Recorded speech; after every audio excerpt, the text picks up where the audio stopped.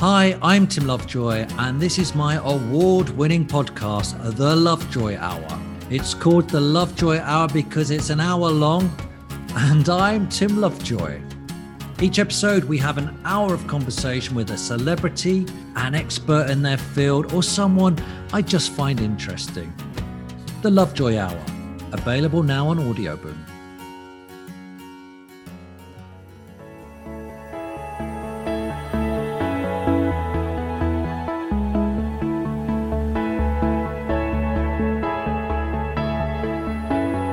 Welcome to the Talk Derby to Me podcast. I'm Blake Fallows, the number 2 football podcast in the UK. I'm releasing this today. This is a brilliant interview. I managed to get half an hour with Colin Todd, which was it's been a long time in the making, and obviously interviewing a bloke in his 70s during this, trying to get Zoom sorted and stuff like that. It's been a few weeks, a couple of months I think in the making, but he said he'd give me a half hour. We did a brilliant half hour. I'm going to release it today to try and push us to get Talk Derby to Me to number 1, so this is a bonus one. I'm probably going to run out of podcast soon and have to have a little break, but I'm determined to get us to number 1, so I'm releasing this today with Colin Todd.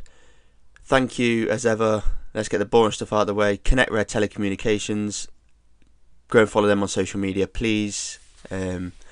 They're all online at the minute. They've got shops all over our region, but go and check them out online. SMJ Brady Construction. Go and follow them on Facebook. And Elite Football Development as ever. Thank you to them. Ben Osborne and Jack Andrews. Coaching company coming to Derby very soon. Tell your friends, subscribe, like, share. Let's get Derby to number 1 because it would be absolutely mental. Right, here he is.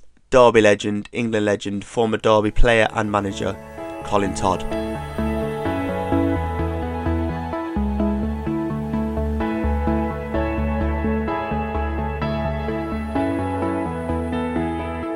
So welcome on to Talk Derby to Me, Colin Todd. Is this your first ever virtual interview?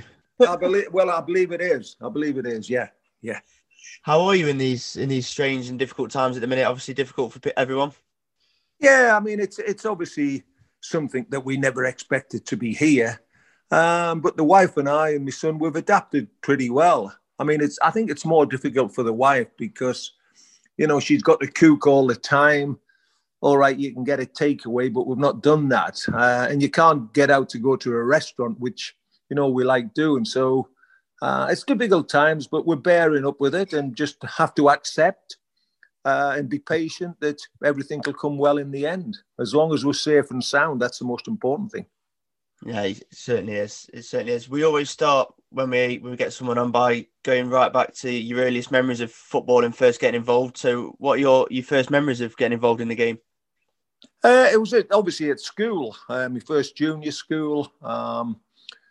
Used to play. But just before that, we lived in a terraced house in Chesley Street. And we used to play in the back lane. There was always a lot of kids. The community was good. And we used to play doorsy. One door on the left in the back lane, one on the right. And we would, there was always probably a dozen kids or more. And that's where it first started in the back lane. But the other thing, I used to play in the yard with a tennis ball. I would put a brick down one end and another brick at the other end. And one team would attack that one and one team would attack the other. So I was always involved in playing football on my own at times. But in general, playing in the back lanes was incredible. I mean, you don't see that now. You don't see them even playing on the grass. Then it developed into school football, which was very good in the 60s, etc. You know, always good support there. And it just snowballed from there. You know, you play for your schools, your scouts are watching, which you don't know about. But when I was 15, I was approached by Sunderland, Middlesbrough and Newcastle. And I decided to sign apprenticeship for Sunderland. Well, something I didn't know until I did some research for this interview was Brian Clough was actually one of your youth coaches as well, wasn't he, at Sunderland? Was that the youth team? Yeah. Obviously, he retired from playing football due to a severe injury, but took over the youth team coach. and the likes of John O'Hare, Billy Hughes was in the side, Dennis Stewart. So we had a good team, and he wasn't youth team coach that long because he was approached to go to Hartlepool, and that was his first step into football management. But then even then as a youth team coach, we had respect, and I think in those days respect was a key word, you know. And he was a volatile man, but he was fair, honest. And he always seemed to get the best out of even kids, you know. So that was my first link with Brian. Do you think he took a shine to you then that early on and saw something in you that when he eventually brought you to Derby a few years later? Well, I mean, I don't know that, but obviously I got in the first team at Sunderland when I was 17, you know, and. Obviously, he had progressed himself, Brian, at Hartlepool, did extremely well, and was approached by Derby County, went to Derby County, and obviously had monitored my progress at Sunderland, you know. So when you get in the team at 17 and you play 180 games in just over three years, it's good going. And I was approached, I wasn't the manager, Alan Brown at the time, the Sunderland manager, phoned us one night and said, listen, I want you to come down and meet someone. Come down to my house and meet someone. So I drove down and knocked on the door. Manager invited us in. He says, I've got Brian Clough we've agreed a transfer deal and he wants you to sign for Derby County. And I was in a little bit of awe, you know, because Derby County at the time was doing extremely well, doing very, very well. And we never spoke about a contract. We only spoke about what his ambitions were at the football club, what he was going to do at Derby County. And he said, listen, go back home, get your wife ready and that, and I'll see you Friday. And I'd agreed to join them, but there was no talk of a contract or anything like that. So went back home, had a good sleep, got up the next morning with the wife and the little son, and travelled down to Derby County. We went into the boardroom. Peter Taylor was there, and Brian. We spoke about the contract, put it in front of us and said, sign it. And basically, that was it. But the good thing about it was whatever he spoke about football certainly happened. You know, that football club went on to win the championship, as you know, got to the semi-final of the European Cup, as it was called then. So it was a good move by me. I didn't know how it was going to pan out, but it panned out extremely well. At Sunderland, I'd gained under 23 caps. And by moving to Derby, which was an ambitious move, and that was one of the reasons why I wanted to leave Sunderland, it worked out extremely well for us. Was it deemed because it was a British record fee at the time, wasn't it? £175,000. And again, I learned that was the same time that, or the same day that you signed was the same day that Rolls-Royce kind of went under. So yeah, it's an awful lot of money. Did you feel pressure attached to the fee? Not really. I mean, there was a lot of controversy from people within Derby in terms of what had happened at the time with the Rolls-Royce, because that was the major industry in Derby. But my only concern was, in my own mind, was I hope it works out for myself, because you just don't know, you know. But it worked out. It worked out brilliant for us, you know. So. I was never whether I was under pressure, I didn't show it. And I don't think I was, because my performances, I think, showed that Brian was right to spend that amount of money on us. You mentioned your England caps there that you got once you come to Derby, 27 England caps. Do you feel like you could have maybe got a few more, the level you were playing at? Yeah, I mean, I don't know if you recall this. I got banned for 2 years which was rescinded after a year. I'd been with the full England squad, and Alf Ramsey was manager, and we were coming back on the plane trip, and I spoke to Alf to say, listen, Alf, I think it's a little bit unfair that I have to play for the under-23s after such a very, very difficult season, demanding season.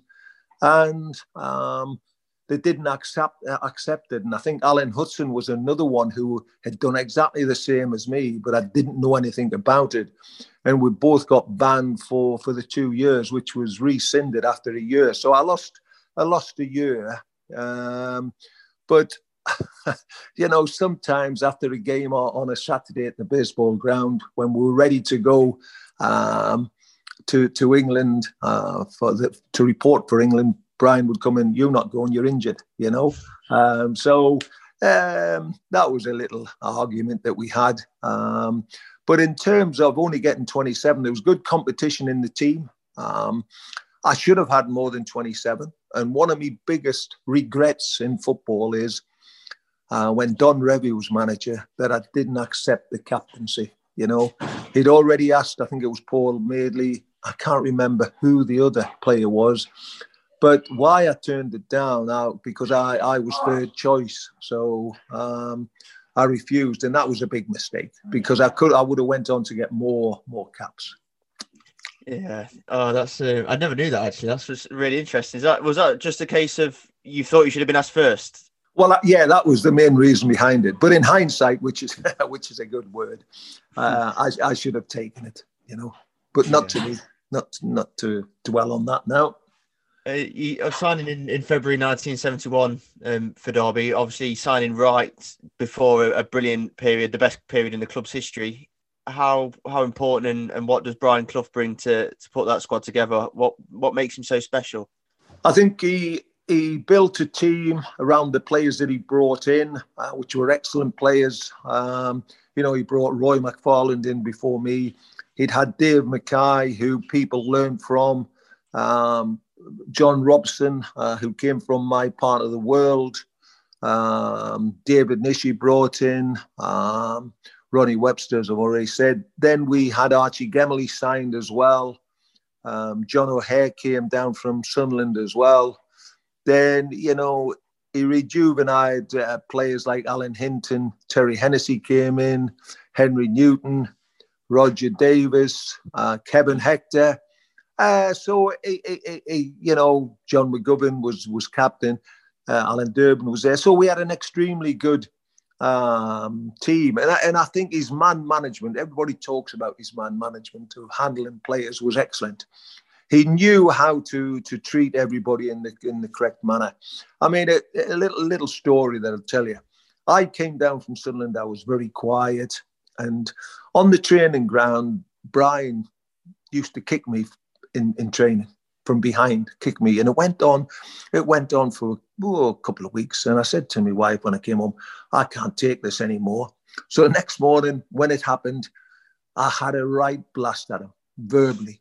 And he just stood there laughing at us in the face. He'd achieved what he wanted. He wanted something different out of me, something to happen.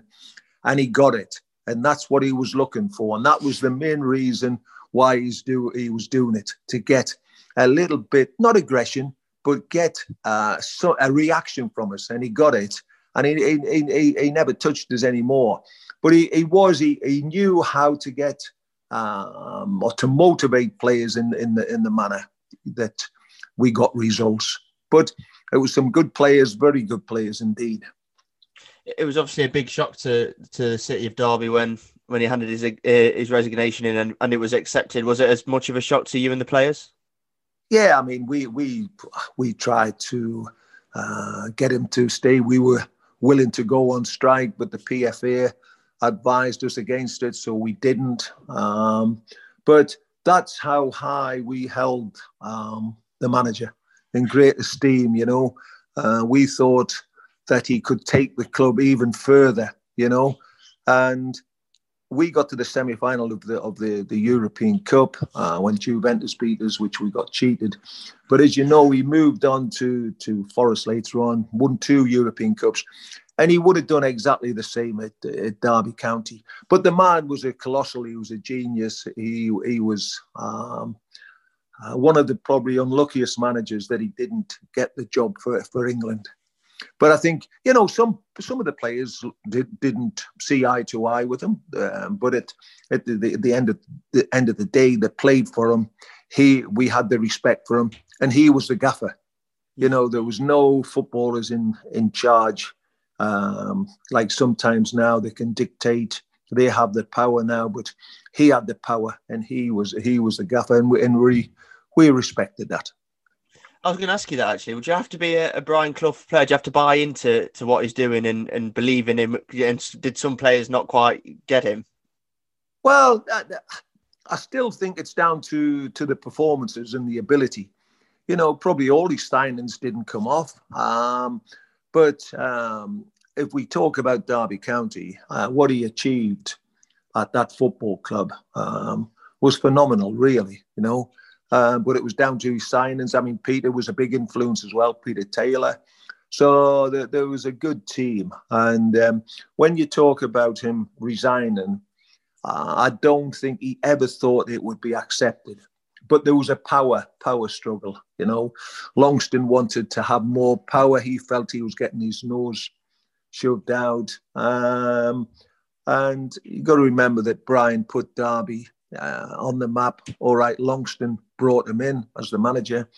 And it was great for that period. Then the power struggle started. And that's where Longston, when I say won, Brian probably shouldn't have did what he did do. He did do it, and it didn't materialise in how he thought it would. We fought to keep him there, but at the end we just couldn't do any more than what we did.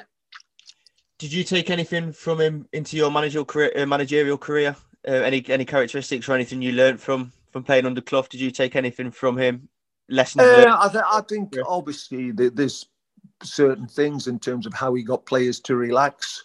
Little bit of methods that he did, but in general, handling the players, keeping a group of players together. And you got to remember that the squad wasn't like they are now. There was probably only 16 players, probably less, whereas now you have 20 odd. So that in itself was a little bit easier.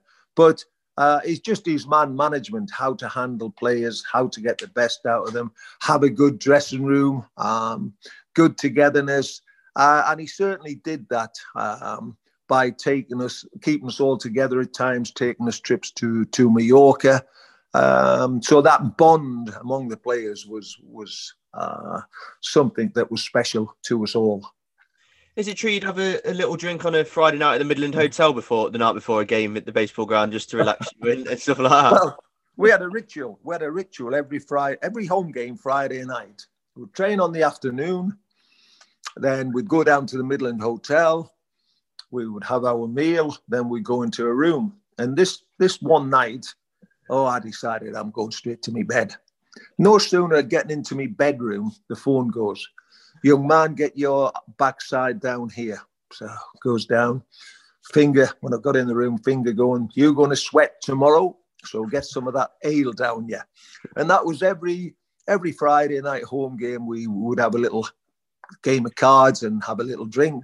And that was that bond, I mean, it was just to get you to relax. We'd get up on the morning, have our breakfast, meet in the foyer at 10:30 and walk up to the baseball ground, then get a lift back down. But that's how he was, He'd take you to Mallorca, where we would relax.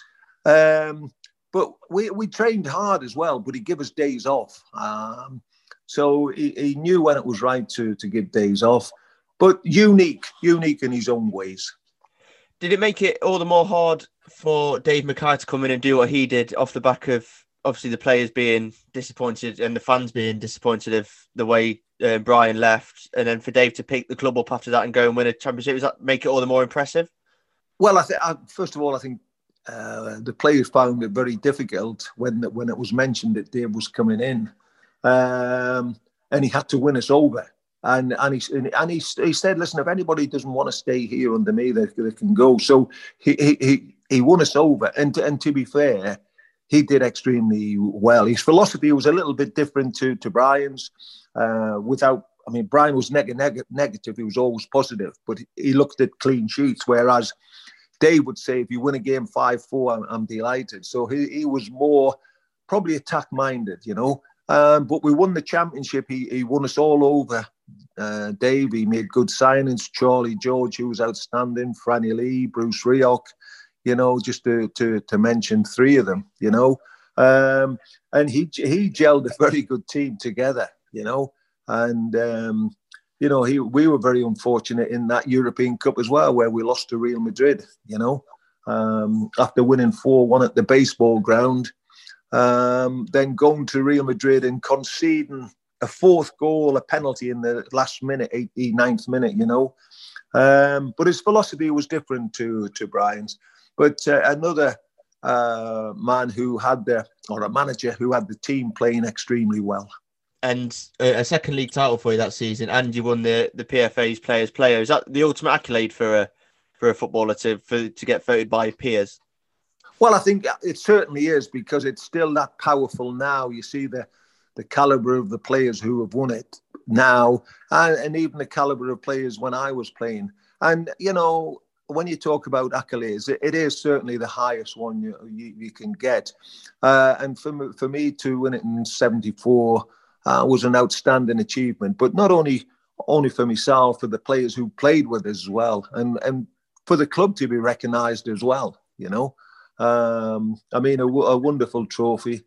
And, you know, somewhere I just thought that, you know, Derby County might have just had that in a cabinet, you know, to show. But unfortunately, it wasn't so. You know, I have it. But there's a lot of things in football that I've enjoyed. That was a good one. Winning your first caps, you know, is another. Winning the championship is another. So there's been some very good highs in football for myself. How did it come about you leaving Derby County eventually then? Well, Tommy Docherty came in, you know, as manager, wanted to get all the experienced players out. He did do. And I should have signed for Southampton, really, but I went up to Everton. I played extremely well there, but I didn't really enjoy it, you know. But Docherty was the one who was probably, him and George Hardy was the one who, when I say destroyed the club, let all the good players go, experienced players, you know. Going into management then, the second kind of phase of your career, you started at Middlesbrough. It was a difficult start. Was it in administration when you first started there? It was strange because I'd moved back up to the northeast and I was working for Vaux Brewery as a representative. And it was very, very difficult. Very, very difficult, that job. And I was at the Hartlepool game. I'd been obviously with Vaux Brewery doing some promotion. And I met Bruce Rioch. And Bruce was going to get the job at Middlesbrough. And he said, listen, Colin, I'll keep in touch. And I think it was about 2 days later, I got a phone call and said, listen, I have the Middlesbrough job. Would you come and help us? So I had a chat with him, signed for him. And within 7 days, club had gone into admin. And, you know, to be fair, we kept the squad together. We worked extremely, and we had a very good squad. It was similar in many ways to Derby. I mean, we had Pallister, we had Mowbray, we had Colin Cooper, we had Parkinson. So we had the nucleus of a very good side, and we all stuck together, even when we went into admin. And it was only on the final Friday of the season that the club was saved. I mean, we were like gypsies because Ayresome Park was locked. We were travelling all over to train. And that bond again was there. And we had to play our first game at Hartlepool at 6:30. It was against Port Vale, and we drew 2-2. And we went on to get promotion that season as well. And I think we got promotion the following season. Then my first taste on my own was when, I think it was the third season, we were struggling and Bruce had got the sack. And I was asked to take over with, I think, 13 games to go. And we were down at the bottom. And we beat Newcastle last game of the season 4-2 at Ayresome Park to survive. And had a meeting with the board, the chairman, and they said, listen, Colin, all we want you to do is this season is to consolidate. Anyway, I did better than that. Got in the playoffs, not the final, got the semi-final, lost to Notts County. So for me, my first season was a very good one, considering that I only had to consolidate. Anyway, I had a board meeting after that, and I got the sack. So you learn the hard way, you know. Then I teamed up with, had a little spell at Bradford with Frank Stapleton.